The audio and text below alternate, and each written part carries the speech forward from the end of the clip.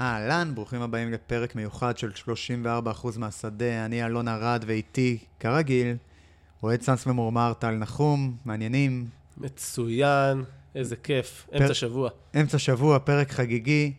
החלטנו לעשות ככה סדרה של 5 פרקים, ולחזור לחמשת הדראפטים האחרונים, או למעשה כמעט האחרונים, כי אנחנו לא נחזור לדראפט 2019 העונה, עוד מוקדם מדי, ולעשות רידראפט.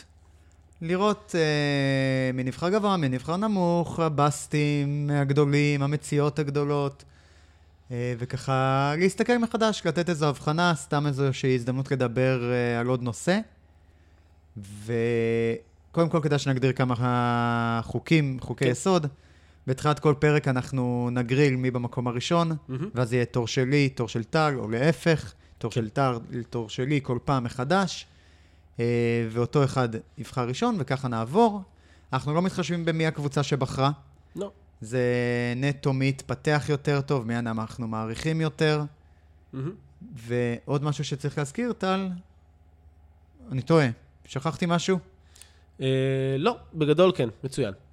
זה החוקים, מאוד מאוד פשוט. אנחנו רוצים לחזור, כמובן שככל שאנחנו נתקרב לדראפטים היותר ויותר קרובים, טווח סטיית הטעות היא בעצם תהיה יותר גדולה, כי אתה יודע, כרגע דראפט 2014 יותר קל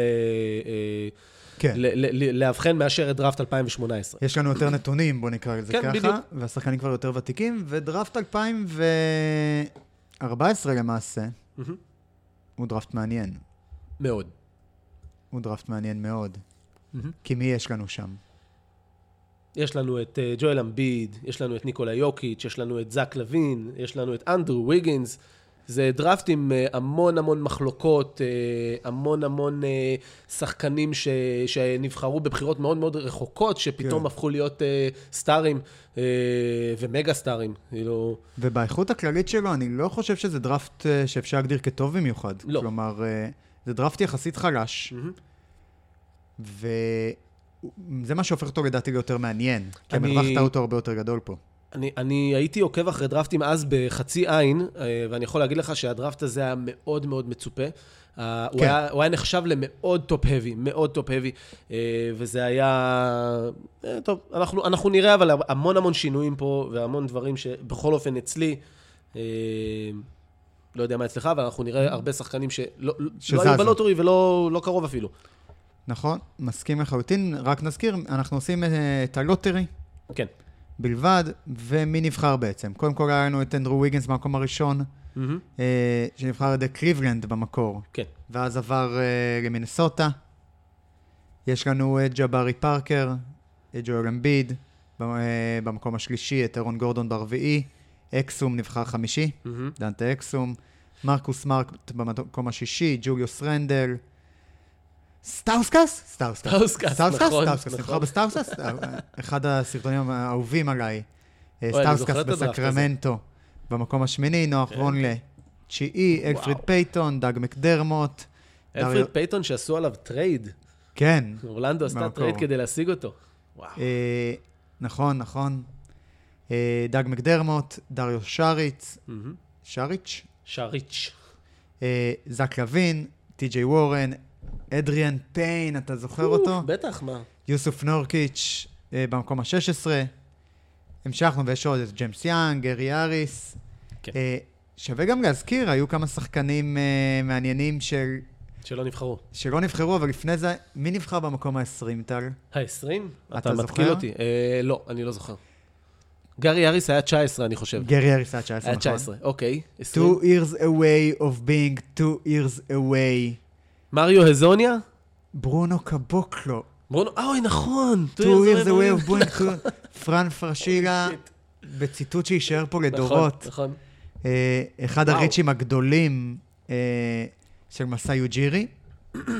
וואו. ולא נבחרו, דרך אגב, בדראפט, ושווים ציון. קם בירץ', לא נבחר, טורי קרייג, פליסיו שאחר כך קיבל אחר כך חוזה, מקסי קליבר לא נבחר, טיילר ג'ונסון, גנגסון גולווי, וגם טריק בלק מיודענו. כן. היה בדראפט הזה. שחקנים שחלקם משמעותיים מאוד היום לקבוצות שלהם, אם זה לנגסטון גלווי שנותן סך הכל כמה עונות יפות כסקורר, קם בירץ' נורא מוערך, היה באורלנדו, אם אני לא טועה עכשיו בזה, בניו אורלינס. טורי קרנג, שנה שעברה יותר בולט, השנה... נכון, השנה פחות. טיילר ג'ונסון אצלכם, קליבר קיבל אחלה חוזה. טיילר ג'ונסון אגב קיבל חוזה של 75 מיליון לפני כמה שנים. מסיים אותו עכשיו. לא בצדק, אבל כן. נכון, לא בצדק. תודו לברוקלין. אז אנחנו נתחילים לעשות הגרלה מבוחר ראשון. טל, יש בידיי 2 פתקים. כן, אתם לא רואים, אבל כן. אבל זה אמת, אתם תצטרכו להאמין. תעשה כזה ש... הנה הם מתקתקים. תבחר אחד. אני אשאר עם הימין. אתה תישאר עם יד ימין. כן, אני חושב שאתה לא משנה. קדימה. אני עשיתי ערבוב, זה לא משנה. כן, גם נכון. ואני קיבלתי את הבחירה הראשונה. אוקיי, טוב. פרייר. נכון. למרות שאני לא כזה בטוח, אבל יאללה. מעניין. יש לך דילמה טובה בהתחלה, אני חושב. יש לי דילמה, אם אתה מכיר אותי, אתה יודע שאין לי דילמה בהתחלה. אוקיי, אז אתה לא, בסדר, הבנתי. And with the first pick in the 2014 רידראפט, ניקולה יוקיץ'. כן, טוב, אתה צודק. 17.6 נקודות העונה, כן, אנחנו מדברים על העונה הלא טובה שלו. 10 ריבאונדים, 6.8 אסיסטים, מוסר נהדר. מדהים, מדהים, כן. מוביל את הקבוצה שלו לאחד המאזנים הטובים בליגה. עונה שנייה רצוף, הוא פרץ, הוא פתח קשה, פרץ, במקור הוא נבחר במקום ה-41. מדהים. והצליעו במקום הראשון. אנחנו עוד נגיע לסנטר שהם בחרו לפניו, בדנבר. עשית פה חתיכת. כאילו, אני מניח שאחד מאיתנו יבחר אותו, אבל כן. אנחנו נגיע לזה בהמשך. מי נבחר לפניו? בואו נזכיר. מי נבחר מה? בואו נזכיר. מי דנבר בחרו? בדנבר הם בחרו את יוסוף נורקיץ'. בבחירה, איפה הוא מופיע לי פה? איבדתי אותו. הנה, יוסוף נורקיץ', בבחירה ה-16. כן, נורקיץ' היה בחירה... דרך אגב, בחירה טובה בבחירה. בחירה מצוינת, 25 מקומות לפני הדארק הורס ל-MVP שנה שעברה. זה מדהים, מדהים. איך אתה עם הבחירה שלי? אני בסדר גמור עם הבחירה שלך, הוא לא הבחירה הראשונה שלי, הוא השנייה אצלי. אוקיי, כלומר יצא לך טוב. יצא לי מצוין, הסיבה היא מאוד פשוטה, אני יודע שפציעות או לא פציעות, אני חושב שפשוט במשחק, אתה יודע, when it counts כזה לפלייאוף, אני רוצה את ג'ואל אמביד. ואני בבחירה השנייה של דראפט 2014, לוקח את ג'ואל אמביד מקנזס. עם הפציעות. עם הפציעות, אני חושב שאנחנו רואים שכרגע עם לואוד מנג'מנט, עם עולם של לואוד מנג'מנט, זה אחרת. אין לי בעיה שהוא ישחק 60 משחקים בעונה הרגילה, 50 משחקים, לא מעניין אותי, אבל בפלייאוף הוא פקטור מאוד מאוד גדול. למרות שהוא נתן פלייאוף בינוני בעונה שעברה. בסדר, אבל זה עדיין יחסית, אתה יודע, הוא משחק 4 שנים לעומת 5 שנים של יוקיץ', זה אחרת. אני חושב שהגנתית הוא מאוד מאוד משפיע, אני חושב אתה יודע, גם לא מייחסים מספיק לדעתי לנוכחות שלו מחוץ למגרש, לאדם שהוא, לצחוקים, לפן וכו'. אבל כשהוא עולה על המגרש, הוא מסוג השחקנים שאני אוהב, הוא מאוד אגרסיבי, הוא רוצה להרוג אותך, אתה יודע, הוא לוקח את הזריקה הקשה, את השמירה הקשה ברגע האחרון וזה, והוא בכה כשהסל, אתה יודע, הכל נוגע לי במקומות הנכונים כשזה מגיע לג'ואל אמביד. אגב, הוא היה הבחירה הראשונה שלי גם באותו דראפט. כן, פשוט הפציעות שהרבה אנשים... לא עניין אותי, כולם רצו אנדרו וויגינס, ג'בארי פארקר, אני אמרתי בזמנו, לא הכרתי כל כך את הדראפט האחרים, את השלישייה הראשונה הכרתי, ואני בעיניי, הוא היה שחקן שהיה אסור לוותר עליו. יש לי... בעיה. לא יודע אם בעיה, אבל אני חושב שנקודה ששווה שימה לב אליה, שבליגה של גארדים, זה דראפט ששני המקומות הראשונים שלו זה שחקנים גבוהים. נכון. כן. וזה ליגה שהולכת לחלוטין לכיוון השני. עדיין, אלה, תראה, אם אני מסתכל... הם פשוט כל כך game changers. נכון. וזה דרך אגב גם, יש מעט מאוד שחקנים גבוהים שמצליחים להוביל את הקבוצות שלהם רחוק. בליגה כרגע, וזה שניים מהם. אלה שניים מהשחקנים שהם לא ווינגס ולא גארדים, שמצליחים להוביל את הקבוצות שלהם גבוה.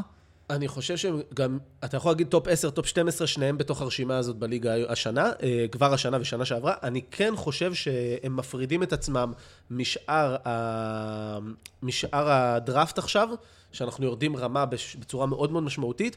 אגב, עוד הבדל בין ניקולה יוקיץ' לג'ואל אמביד, שג'ואל אמביד מצריך הרבה פחות הסתגלות של קבוצה בבנייה שלה, מאשר יוקיץ'. יוקיץ' צריך יותר קלעים, יותר שחקנים, כי הוא יותר עם הכדור. גם אמביד. כן, אבל אמביד יותר מסורתי. אנחנו רואים שאמביד, פילי נורא מסתבכת באיך לבנות סביבו חכם. כלומר, אולי זה בעיה של פילי בבניית קבוצה. לדעתי זה יותר בעיה של פילי. אבל, ודווקא דנבר מאוד בקלות, אספו שחקנים שיוקיץ' עושה יותר טוב. אני חושב... תראה, יוקיץ' יכול להיות שעושה את הקבוצה, אמביד עושה את הקבוצה אולי טובה. אבל יוקיץ' עושה את כל השחקנים סביבו יותר טובים. אז אני חושב שיש לי הגדרה אולי טובה לזה. אני חושב שעם אמביד הרצפה שלך היא מאוד גבוהה, בעוד שעם יוקיץ' התקרה שלך יכולה להיות הרבה יותר גבוהה. כי הוא מרים את כולם. הבנתי. מעניין. אני חושב שאולי הפוך. הרצפה שלך לא תהיה נמוכה עם יוקיץ'.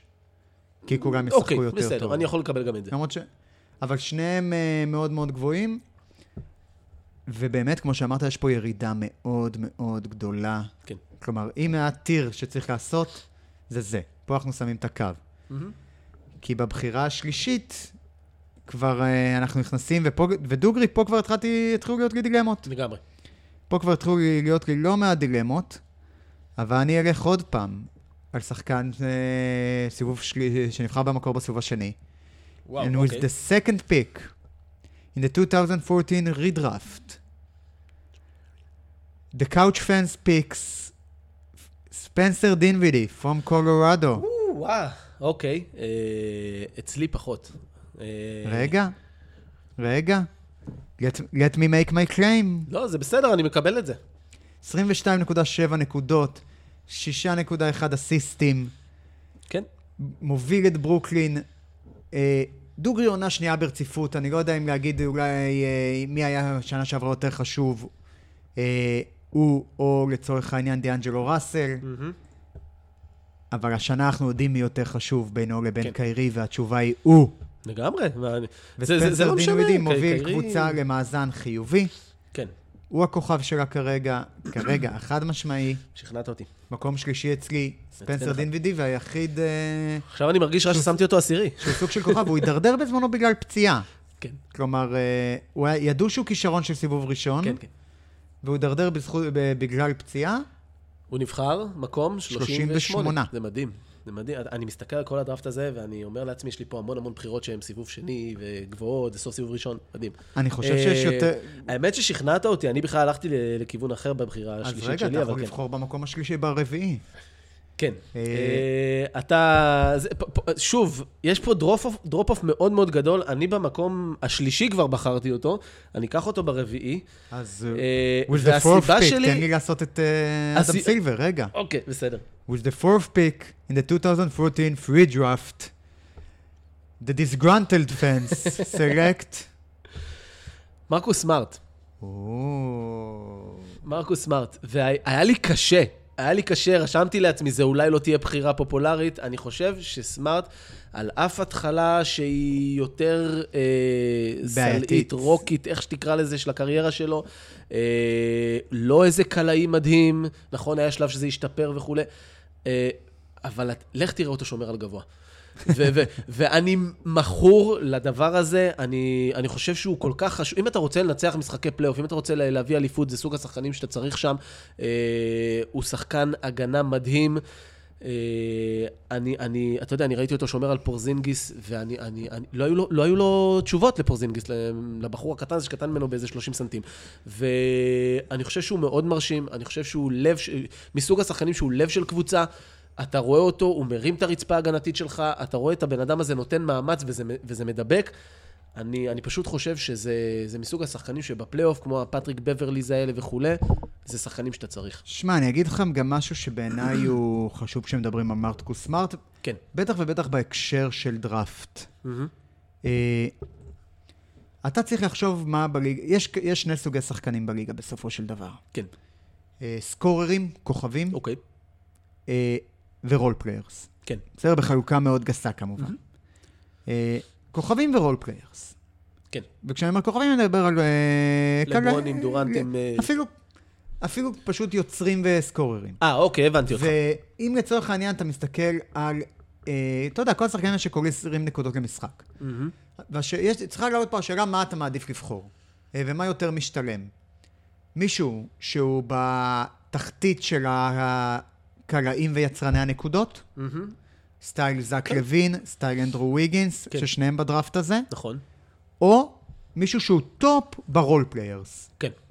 ומרקוס סמארט הוא טופ ברול פליירס. זה משהו, הוא אגב... אחד מהרול פליירים הכי טובים בליגה. אני אומר את זה לפני כל דראפט, ותאום ציפיות והבנה מה אתה מחפש ברשימות שלך. זה מאוד מאוד חשוב. לפעמים אתה צריך להבין אם התקרה של השחקן היא אמיתית, אם הפוטנציאל שלו, זאת אומרת, משהו עכשיו, אתה יכול לקחת שחקנים ולהגיד, אוקיי, הוא עכשיו שחקן טוב, בסדר, יכול להיות שהוא לא יסתדר בליגה, יכול להיות שהוא יהיה מדהים בליגה. האם הסימן שאלה הזה שווה לי על לקחת איזה שחקן שאני יודע שהוא יהיה אצלי 10 שנים במחיר הוגן, במחיר אפילו טוב לקבוצה, וזה יעזור לי, הוא יעזור לי בפלייאוף. גם מעבר לזה, האם השחקן הזה, אוקיי, הוא יודע לייצר נקודות. האם הוא מביא ניצחונות? בדיוק. האם הוא משחק בשני צידי המגרש? נכון. וכשבדראפט הזה, לצורך העניין, או באופן כללי, אם אתה מחפש ניצחונות, יותר חשוב הטופ רול פלייר, מאשר הבאטם סקורר, לצורך העניין. היו הרבה טעויות בדראפט הזה בגלל דברים כאלה, אגב. ודרך אגב, מרקוס סמארט נבחר סבבה, נבחר במקום השישי. נבחר שישי, נכון. בחירה טובה, והנה, הצדיקה את עצמה ביחס לדראפט. זה נשמע לא המון. במקום השישי השגת את מרקוס סמארט, אבל בדראפט הזה זה היה המון. כן. אוקיי. תורך. תורי. אני במקום הרביעי, אלך קצת נגד מה שאמרתי עכשיו. אוקיי. לגבי מה עדיף, טופ סקור, בטם סקורר או טופ רול פלייר, אבל פשוט אני לא חושב שהאחרים הם טופ רול פליירס. ואני אקח את אנדרו וויגינס. וואו, הייתי בטוח שנריב עליו. אני אקח את אנדרו וויגינס במקום החמישי, with the fifth pick. In the 2014 רידראפט, the couch fans select Andrew Wiggins from Kansas. תסביר. אסביר. אתה חייב להסביר. ואני אחרי זה אגיד לך למה אתה חייב להסביר, אבל אוקיי. אוקיי. ככה. קודם כל, צריך להתחיל מזה שאנדרו ויגינס הוא במידה מסוימת קורבן של הציפיות. ציפו שהוא יהיה סופרסטאר. אבל לא לקחו בחשבון שסופרסטאר צריך או נתונים פסיכיים, פיזית, או תשוקה פסיכית. כן. ולהיות לא נורמלי. ותשוקה זה משהו שוויגינס קצת חסר לו. ולכן הוא תויג כבאסט. ובאסט זה מילה קצת גדולה עליו, כי בסופו של דבר הוא עדיין שחקן שקולע כמעט 25 נקודות העונה. הוא אמנם לא מוסר הרבה, אבל הוא כן שיפר את זה. והאחוזים שלו קצת השתפרו, וכלומר, הוא שחקן שכן יכול לתרום בהתקפה העונה. ואני כן רוצה להאמין, ואני נותן לו הנחת מינסוטה. אני נותן לו הנחת מינסוטה. יש מועדונים שלא יודעים לפתח שחקנים טוב. לצערנו. מי כמוך יודע. מי כמוני יודע. ואפשר לדבר, ויכול מאוד להיות שבסביבה אחרת אנדרו ויגינס היה צומח למשהו אחר. ולכן אצלי הוא במקום החמישי, פשוט כי גם אין המון דברים מתחת. כן. זה הכתב הגנה שלי על אנדרו ויגינס. אוקיי, אני הייתי בטוח שנריב עליו. בבחירה הבאה, כאילו מה? לא, הייתי בטוח שנריב, שלא נסכים עליו. אני הייתי בטוח שאני אגיד לך איפה אני בחרתי אותו ואתה תריב איתי. גם אני לקחתי אותו מקום חמישי. אוקיי. הוא רשום אצלי מקום חמישי, סימנתי אותו. ואני אגיד לך גם, כל מה שאמרת נכון, מעבר לזה, בשנים הראשונות, אם אלמלא השיפור השנה במשחק שלו, אני כנראה לא הייתי ממקם אותו חמישי, אבל אני חושב שזה קרש מקפצה עכשיו, קרש קפיצה כזה עכשיו, שהוא יכול גם להאמין בעצמו, נראה שהוא שינה איזושהי פאזה. בוודאי, לפני העונה הוא היה כנראה עכשיו איזה 5-6 מקומות מתחת לבחירה שלה. בדיוק. אבל אני רואה אותו השנה, אני רואה איזשהו שינוי בצורת משחק, במנטליות, הוא הולך יותר לסל, הוא תוקף יותר. יש משהו, אתה יודע, אומרים על שריר אחרי שקוראים לזה הרבה. אני לא אוהב את הביטוי הזה, אבל משהו השתנה, יש לו יותר תשוקה למשחק. אני לא רוצה להגיד תשוקה, כי עדיין הוא זז כמו קנדי. אבל כן, בסדר. אבל הבן אדם, גם אצלי בבחירה חמישית, אני לא רב איתך על זה. והשארת לי את הבחירה שהיא הרביעית שלי הייתה. אוקיי, so with the sixth pick. אני בוחר את יוסף נורקיץ'. וואו. כן? וואו. אוקיי, בבחירה השישית. בבחירה השישית, כן. אצלי הוא היה בחירה רביעית, אני יודע, לא הכי זה, אבל אני גם אומר לעצמי, הוא נבחר 25 בחירות לפני יוקיץ', הוא נזרק מדנבר לפורטלנד בשביל מישהו כמו פלמלי, שבזמנו היה לא יותר מרול פלייר. כן, אבל הוא נזרק כדי לפנות מקום, כלומר, נכון, דנבר יכול לעשות שם טרייד יותר טוב. בדיוק, נכון. אבל זה עדיין מביך, שאתה רואה מה חוזר עבורך, פלמלי, אוי, נו באמת. כן. זה מה שאתם חושבים שאני שווה אחרי שבחרתם אותי מקום 16. אני חושב שפשוט איתו או בלעדיו פורטלנד זה קבוצה אחרת, הנוכחות שלו בפורטלנד, מה שקרה לו שם בכלל, הוא כאילו חזר למה שהוא היה אמור להיות, ולא מימש את עצמו בדנבר. אני חושב שהוא שחקן, הוא רים פרוטקטור, גם אם הוא לא איזה חוסם מדהים, הוא רים פרוטקטור טוב, ואני אוהב את מה שהוא עושה לקבוצה בפורטלנד, ואני חושב שיש פה הרבה שחקנים שהמשמעות שלהם והנוכחות שלהם היא משמעותית. אני חושב שפה אני חושב שהוא סוג של שחקן שהוא משמעותי יותר מאחרים כרגע. זו ההצדקה שלי, אני לא יודע אם שכנעתי אותך, אבל שכנעתי את עצמי. כן, שכנעת אותי שזו בחירה הגיונית. כלומר, לא שכנעת אותי למקום הרביעי, אבל המקום השישי, בהחלט שכנעת אותי. כלומר, אני לא יודע למה הוא היה צריך שישי, אני חושב שיש זה, אבל לא, בחירה הגיונית. יפה, מעניין. אחלה. מקום, מה, אנחנו שביעי? אנחנו במקום השביעי. תורך. ואני בהתלבטות. אני נגדך היום, אתה יודע, אם אתה שואל אותי, אני צריך אני לא יכול לתת לך. אני דרך אגב, באותה התלבטות,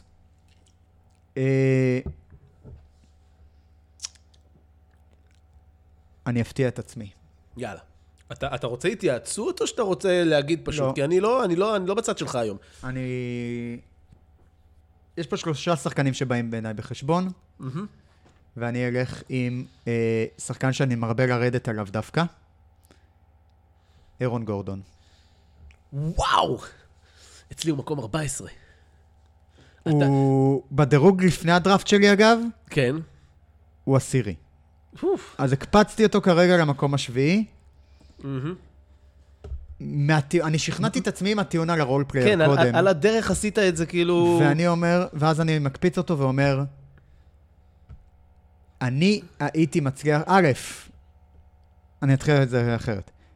הוא בקבוצה הכי גרועה בפיתוח שחקנים בשנים האחרונות. ובסיטואציה הכי לא נכונה עבורו גם. איומה. נכון. איומה בפיתוח שחקנים. לא יודע, מרקל פולץ משחק שם. הוא על המגרש. וזה לא אומר שהוא ישתפר, זה אומר שהוא פשוט על המגרש. הם הצליחו להעמיד אותו על פרקט. הוא קולע. הוא על פרקט. הוא על פרקט. כן, זהו, זה כבר שיפור. זה השיפור, אתה מבין? זה לא שהוא שיפר את היכולות, הוא פשוט על פרקט. ואורלנדו, לא יודע תפתח שחקנים, זה דבר ראשון. דבר שני, אירון גורדון, אני מאמין שבקבוצה הנכונה היו משכנעים אותו להיות רול פלייר. ואם הוא היה רול פלייר, אם הוא היה מבין שהוא לא יצרה נקודות מרכזי, כן, האמת שזה... הוא היה מתפתח כסופר רול פלייר, והוא יכול להיות אחד הרול פליירים הטובים בליגה. וכל עוד באורלנדו, שמו אותו שם, תקעו אותו ואמרו, יאללה, אתה הרי הכוכב שלנו, אתה בוא תתפתח וזה, הוא לא הצליח, והעונה הוא חווה ירידה מאוד גדולה. כן.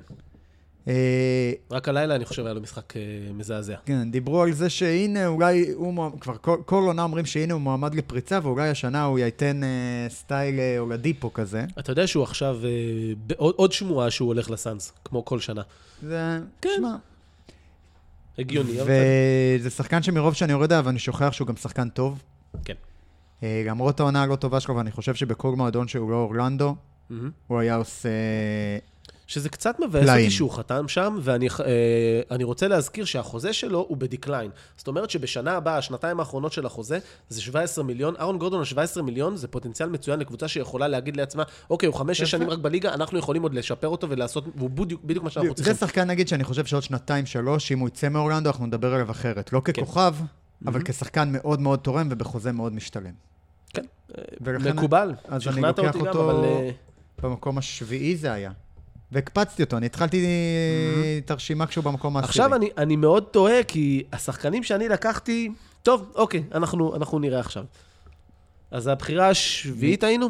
זה היה... אתה עכשיו? אני הבחירה השמינית. with the 8th pick. כן, אני הולך עליו. אני לקחתי את ג'וי הריס. ג'ו הריס, אוקיי. אוקיי. אוקיי.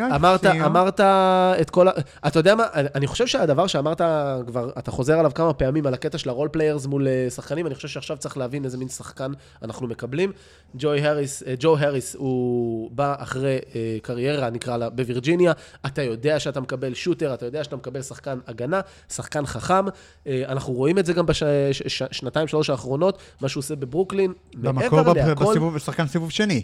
שחקן סיבוב שני, בחירה 33, הוא גם לא שיחק כמעט בקליבלנד, אני זוכר שהייתי רואה אותו דקה פה, דקה שם, ואני זכרתי אותו, אני אמרתי, תיתנו לו קצת, כאילו, זה בדיוק סוג השחקנים של לברון צריך לידו, שיש שוטר, תוציאו קצת את קיירי, תיתנו לו קצת איזה סקורר סביבו. לא קרה, הוא היה רוקי, ואז הוא עבר. אני גם נורא אוהב שחקנים שהם לא רואים את זה הרבה בליגה של שחקנים שמרוויחים הרבה מאוד כסף, ובטח לא משחקן שלא הרוויח הרבה כסף, והפוטנציאל שלו להרוויח הרבה כסף בקריירה שלו הוא גבוה, הוא נמוך, סליחה, והבן אדם הזה לפני כמה שנים קיבל חוזה ממקום אחר, ובא לשון מרקס ואמר לו, אני רוצה להישאר פה, מה אתה יכול להציע לי? ושון מרקס הציע לו, לפי הסיפורים, לפי מה ששמעתי משון מרקס אצל ווג'ים, אני זוכר נכון, לפני חצי שנה, הוא אמר, הבן אדם לקח פייקאט כדי להישאר בברוקלין, הוא אמר, אני נורא אוהב את מה שקורה פה, אני אוהב את הסכמה של מה שאתם בונים כאן, ואני רוצה להיות חלק מזה, והוא לקח חוזה שהוא, אפשר להגיד טים פרנדלי גם בזמנו, אין ספק שהוא יהיה שווה יותר עכשיו, אבל אני אוהב שבאים ועושים את זה, אני אוהב שבאים ואומרים, אני רוצה להיות חלק ממה שקורה פה, he's a dog, אתה יודע, הוא בולדוג על הכדור, הוא שומר טוב, הוא פיזי, הוא קלעי מצוין, והוא חכם. וכשיש לך הרבה שחקנים בקבוצה שעושים את המהלך הנכון, אז כנראה שאתה לא תעשה הרבה טעויות במשחק, ואתה כנראה תנצח הרבה משחק הכדורסל. אני מסכים איתך לחלוטין, הוא היה הדילמה שלי אגב, גורדון הוא. וואלה, אז זכיתי. אז אני חייב לומר לך שלדעתי זכיתי פה. ואתה מנג'ר שכנראה יפטרו עוד שנה שנתיים. אני לא בטוח שאני לא מסכים איתך. זה בדיוק הייתה דילמה שלי. אוקיי. מפה אני חייב לומר לך שמפה אני מתחיל קצת להידרדר, ואני כנראה אשנה כמה דברים. יאללה, אז תורי. תורך. בבחירה התשיעית, אני אקח את זק לוין. הוא הבחירה הבאה שלי. אני אקח את זק לוין. כן, לגמרי. בסוף, יצרן נקודות, פסיכי. יצרן הייפ גם. יצרן הייפ, בדיוק. יכניס כסף לקבוצה. ימכור חולצות. בדיוק, ימכור חולצות. יש קצת בעיות שם בהשקעה, במיוחד בצד שיש שם מגרש. בחירת זריקות לא טובה, אבל בסוף זה גם עוד שחקן שקורא השנה מעל 23 נקודות למשחק. אגב, לא מבין ניצחונות. כן. אתה הולך להגיד שהוא יכול להיות שחקן שישי נהדר? לא, אני תוהה אם הוא באמת היה מוצא את עצמו בקבוצה קצת יותר מפתחת ולא מנסוטה, האם זה היה יכול להיראות אחרת? האם היו באמת, כמו שאתה אומר, ממקמים את הבן אדם בקובייה הנכונה? הוא כן שחקן שהתפתח לאורך הקריירה שלו. כן, הוא תמיד הוסיף אלמנטים. בדיוק, הוא כן הוסיף אלמנטים, הוא קריירה יותר טוב ממה שהוא התחיל את הקריירה. אני יכול להגיד לך שכבר בדראפט הזה אמרתי שהוא יותר טוב לא, סליחה, שבטרייד על באטלר, אני אמרתי שהם היו צריכים להשאיר את זה ולתת את וויגינס. אף אחד לא הסכים איתי, שמע, היום זה... הוא לא מה שחקן שמביא נקודות, מביא ניצחונות, כן? אבל גם וויגינס לא היה. נכון, אבל זה שחקן ששווה בחירה תשיעית. כן. חד משמעית בעיניי. הוא נבחר מקום 13 בגדול, כן. נכון, כי הוא נחשב לאתלט שאין לו הרבה מעבר. כן. והנה, הוא פיתח מעבר והרוויח את זה ביושר, שחקן למד גם לקבל החלטות יותר חכמות לאורך העונות. אני אוהב. כן. כאילו, אני לא אוהב אותו כשחקן, אבל בבחירה התשיעית אני לגמרי לוקח אותו. הייתה לך איזושהי התלבטות פה עם מישהו? לא. כן. האמת שבשלב הזה, אני חושב שמפה יש כאן איזושהי ירידה, למרות שהייתה לי איזושהי התלבטות גם כן פה, אבל טוב, אני בחירה... אז אתה אומר שגם פה יש איזושהי ירידה בטירס.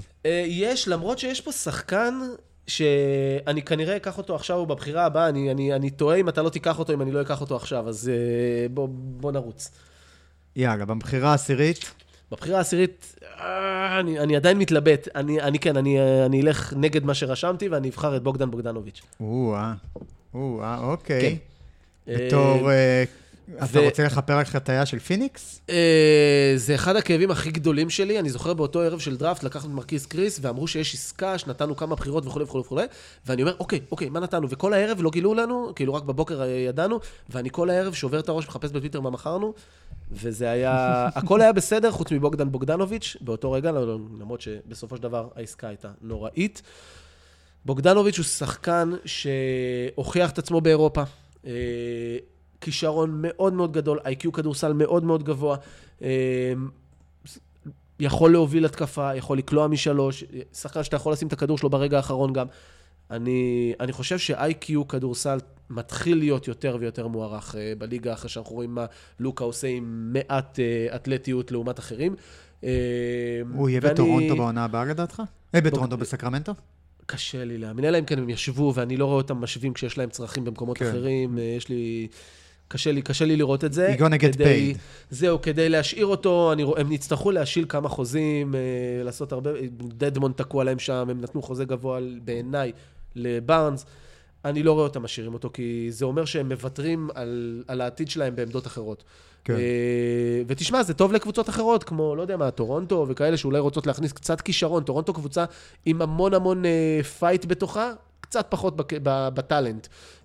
וזה שחקן שיכול באמת לתרום לקבוצות כאלה. אז הוא הבחירה הבאה שלי, אני נועל. אתה צודק, אני איתך. בחירה 11. משוויץ. קלינט קפלה. אוקיי, בסדר. מה נבלת? לא, אצלי הוא 12, אני אומר שוויץ, שכחתי משהו משוויץ. מה, הוא נשמע שוויצרי. קרוב, כן, כן, הוא גם נראה. נראה. קלינט קפלה. סך הכל שחקן, הוא הפך להיות קצת underrated בשנים האחרונות בעיניי, כי הוא קיבל כסף מאוד מאוד גדול. כן.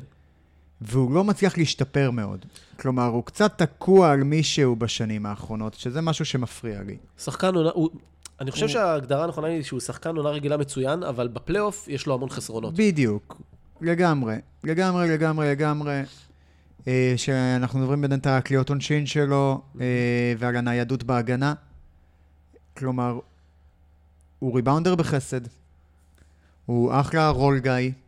שזה תואם למי שיש להם, כלומר, הוא שווה הרבה ליוסטון, אבל בגלל שהוא קיבל כל כך הרבה כסף, והוא באמת דוגרי מבחינת מה שהוא מביא לך במגרש, הוא די דורך במקום, כבר תקופה ארוכה. כן. ולכן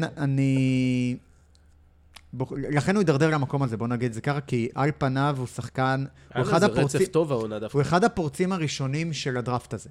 כן. ועם זאת, כבר זה 3 או 4 עונות הוא די דורך במקום. הוא בסוף רול פלייר, בדיוק כמו שאמרת, עונה רגילה מצוין, פלייאוף קצת קשה הרבה אותו, והיה לו הרבה אירועים כאלה בשנים האחרונות, ולכן הוא נבחר רק במקום ה-11. צריך, כן, עוד פעם, צריך לחשוב. אתה לפעמים צריך, יש את המשפט המפורסם של דריימונד גרין, שחקן של 82 או שחקן של 16 משחקים. קפלה לא הוכיח שהוא 16. כן, הוא לא של 16, וצריך לנסות למצוא את אלה, אבל אנחנו שוב בדראפט שהוא כבר מתחיל להידלל. ועכשיו... אני חושב שפה אגב יש עוד איזושהי ירידה. כן, יש ירידה, לגמרי. פה יש עוד ירידה בטירס. יש ירידה, אני שוב קרוע עם עצמי, ואני חושב שאני שוב אשנה, ואני אלך על שחקן בבחירה 12. כן, בבחירה 12 שלי, אני אלך על מישהו שבחרתי כמה בחירות אחרי, אצלי הוא ב-13, אבל לא משנה, כאילו, יש עוד כמה שחקנים שלא לקחת שאני לקחתי לפני, ואני אלך על דריו שריץ', סליחה. אוקיי. בחרתי פה שני שחקנים לפניו, יותר כישרוניים, או כאלה שקיבלו חוזה יותר גבוה, אבל אני שוב חוזר למקום הזה של מישהו שיעזור לי לנצח משחקים, מישהו שיכול להביא אותי לפלייאוף, אנחנו בבחירה 13, משהו כזה, זה קבוצה שהפרינג' פלייאוף. מתי שריץ' הוכיח שהוא יכול לעשות את זה? קודם כל, אני פשוט חושב שהוא לא קיבל את הצ'אנס. אני חושב שבפילדלפיה הוא היה די טוב, אני חושב שהוא שחקן שגם מרווח, גם מוסר טוב, ריבאונדר מצוין. אני רואה בפיניקס, אני רואה אותו משחק, אני חושב שבלעדיו בפיניקס אנחנו היינו נראים כל כך שברירים ואומללים, למרות, כאילו, אתה יודע, אתה אומר לעצמך, קבוצה שמפסידה 8 רצוף, כמה אומללה היא כבר תהיה יותר, אז תאמין לי, היא יכולה להיראות הרבה הרבה יותר אומללה. הוא שחקן שהוא מאוד מאוד דיפנדבל, מאוד יציב בתרומה שלו, ואתה תמיד, אתה יודע, מחתים כרטיס, מה סבא שלי פעם היה אומר על קווין מגי, הוא היה מחתים כרטיס והולך הביתה, זה השחקן, הוא יבוא, ייתן לך את הקרוב לדאבל הזה, הוא ייתן לך החלטות טובות, יש לו פה ושם טעויות, הוא לא מהיר, בהגנה הוא קצת חיסרון, יש איזה סוויץ' על מהיר, אבל בסופו של דבר אני חושב שהערך שלו יותר חיובי מהאחרים פה, ואני בוחר אותו. אוקיי, אז בחירה הוגנת, אני התלבטתי לגביו, אבל זו בחירה הוגנת מאוד. פה באמת ההפרשים הם כבר מאוד קטנים. כן. בין השחקנים, וכל שחקן שיכול להיבחר במקום ה-12 ומטה לדעתי, יכול להיבחר... הייתה לי פה דילמה עם עוד איזה פאוור פורד והלאה, וכן, אבל... טוב, בבחירה 13, אנחנו כבר בפאתי הלוטרי, נשארה עוד בחירה, זו הבחירה האחרונה שלי למעשה. זה למעשה הבחירה האחרונה שלי, כי אמרנו שאנחנו יוצרים בלוטרי. כן. עוד פליט פיניקס, טי.ג'יי וורן. טוב! אני לא הכנסתי אותו. נבחר במקום נבחר בבחירה 14. נכון. הוא היה השחקן שרציתי כבר אז, אגב. בזמנו. זה מצחיק, כן. נורא אהבתי אותו. שמע, הוא סובל מפציעות, הוא מעולם לא שיחק יותר מ-66 משחקים. בעונה שעברה 41 או 42. 43. זה פשוט מביך. כן. כלומר, יש לו בעיית פציעות. כן. אבל הוא יודע לשים נקודות על הלוח, הוא מייצר נקודות. מיד ריינג' קילר. קילר. עד לפני שנה, כן. הגנה אין. אין. אבל... אין, הוא מנסה. יחסית, בדיוק. האמת שהעונה הוא באמת מנסה. ואתה יודע מה? יש לו חלק לא מבוטל בהצלחה של אינדיאנה העונה. נכון. יש לו חלק לא מבוטל בהצלחה של אינדיאנה. כשהוא עזב את פיניקס, אני לא רוצה להגיד שהוא השתפר, הוא נותן את מה שהוא נתן בעונה שעברה שהוא היה בריא. גם עונה שעברה הוא כבר נראה טוב. אני יכול להגיד לך ששנה שעברה הוא היה נראה מדהים. הוא גם עשה את הקפיצה עם ה-3 מ-20 ומשהו אחוז ל-43, שזה קפיצה היסטורית, אם אני זוכר נכון. מאוד משמעותי. וגם העונה הוא על 37%. כלומר, יופי של שחקן בעיניי, אם הוא מצליח להישאר בריא, הבעיה שלו זה פציעות. זה שחקן שאני חייב להגיד כמה דברים עליו. קודם כל, הקפיצה באחוז מ-3 לא באה רק באחוז, היא גם באה בכמות הזריקות. פתאום הוא זורק לך 6-7 זריקות, אם אני זוכר נכון, לעומת איזה 2, שהוא... 4, סליחה, אבל הוא לא היה רוצה לזרוק. הוא היה עומד לך על ה3 ופשוט לא יודע מה לעשות עם הכדור, a.k.a. סימונס כזה, ופתאום הבן אדם פשוט התחיל לזרוק בצרורות והוא לא החטיא. בשנה שעברה היה ניסיון מאוד גדול בהגנה, היו אפילו מקרים שהוא היה עוצר את השחקנים שלו באמת, ואתה רואה את זה בולט, שהוא נותן ונותן. אני תוהה איך זה ייראה עם אולדיפו, זאת תהיה שלישייה התקפית שאתה לא תדע כל כך להתמודד איתה. אינדיאנה מאוד מעניינת. מאוד. יש גם את ג'רמי למפ שלדעתי בשלב הזה כבר יעלה מהספסל. הפציעות שלו מעולם לא הוגדרו. הייתה לו פציעה בעונה, אני לא זוכר אם זה השנייה או השלישית, הוא היה 4 עונות בפיניקס, אם אני זוכר נכון. באחת העונות הייתה לו פציעת ראש, בעונה שאני הגדרתי שהייתה אמורה להיות עונת הפריצה שלו, עם 18 נקודות למשחק כבר בהתחלה, אחרי 10 משחקים פציעת ראש, אף אחד לא אומר לנו מה, הבן אדם לא שיחק איזה 10, 11, 20 משחקים, אתה לא יודע שום דבר, משהו מאוד מאוד מסתורי, והוא חוזר והוא מאוד לא יציב. שנה שעברה, 42 משחקים, פתאום הוא לא משחק. אתה כל שבוע, רק, טוב, הוא צריך לחזור כל רגע, מה קורה? בון ברוז, אוקיי. כמה כבר לוקח בון ברוז, אני שומע על זה בכל הליגה, חודש, חודשיים, הבן אדם לא שיחק חצי עונה.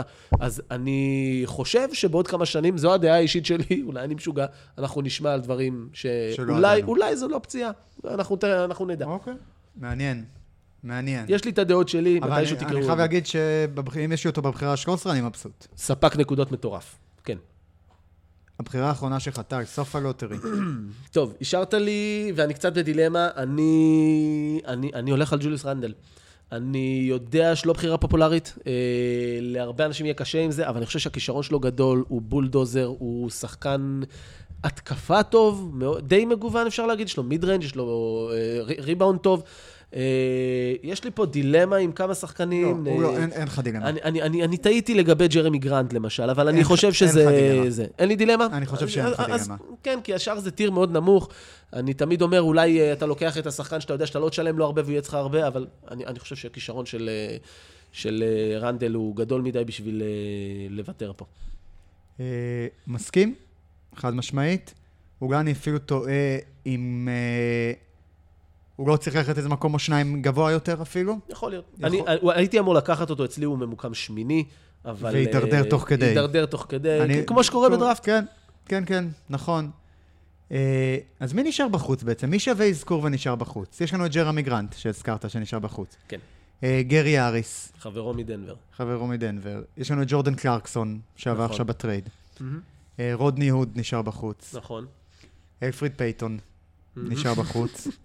ומעניין מאוד, אולי זה הופך אותו לבאסט הכי גדול, אבל לדעתי יש באסט יותר גדול. הבחירה השנייה בדראפט המקורי. כן. נשארה בחוץ. למעשה, ברידראפט שלנו, מתוך 10 מקומות הראשונים, כן.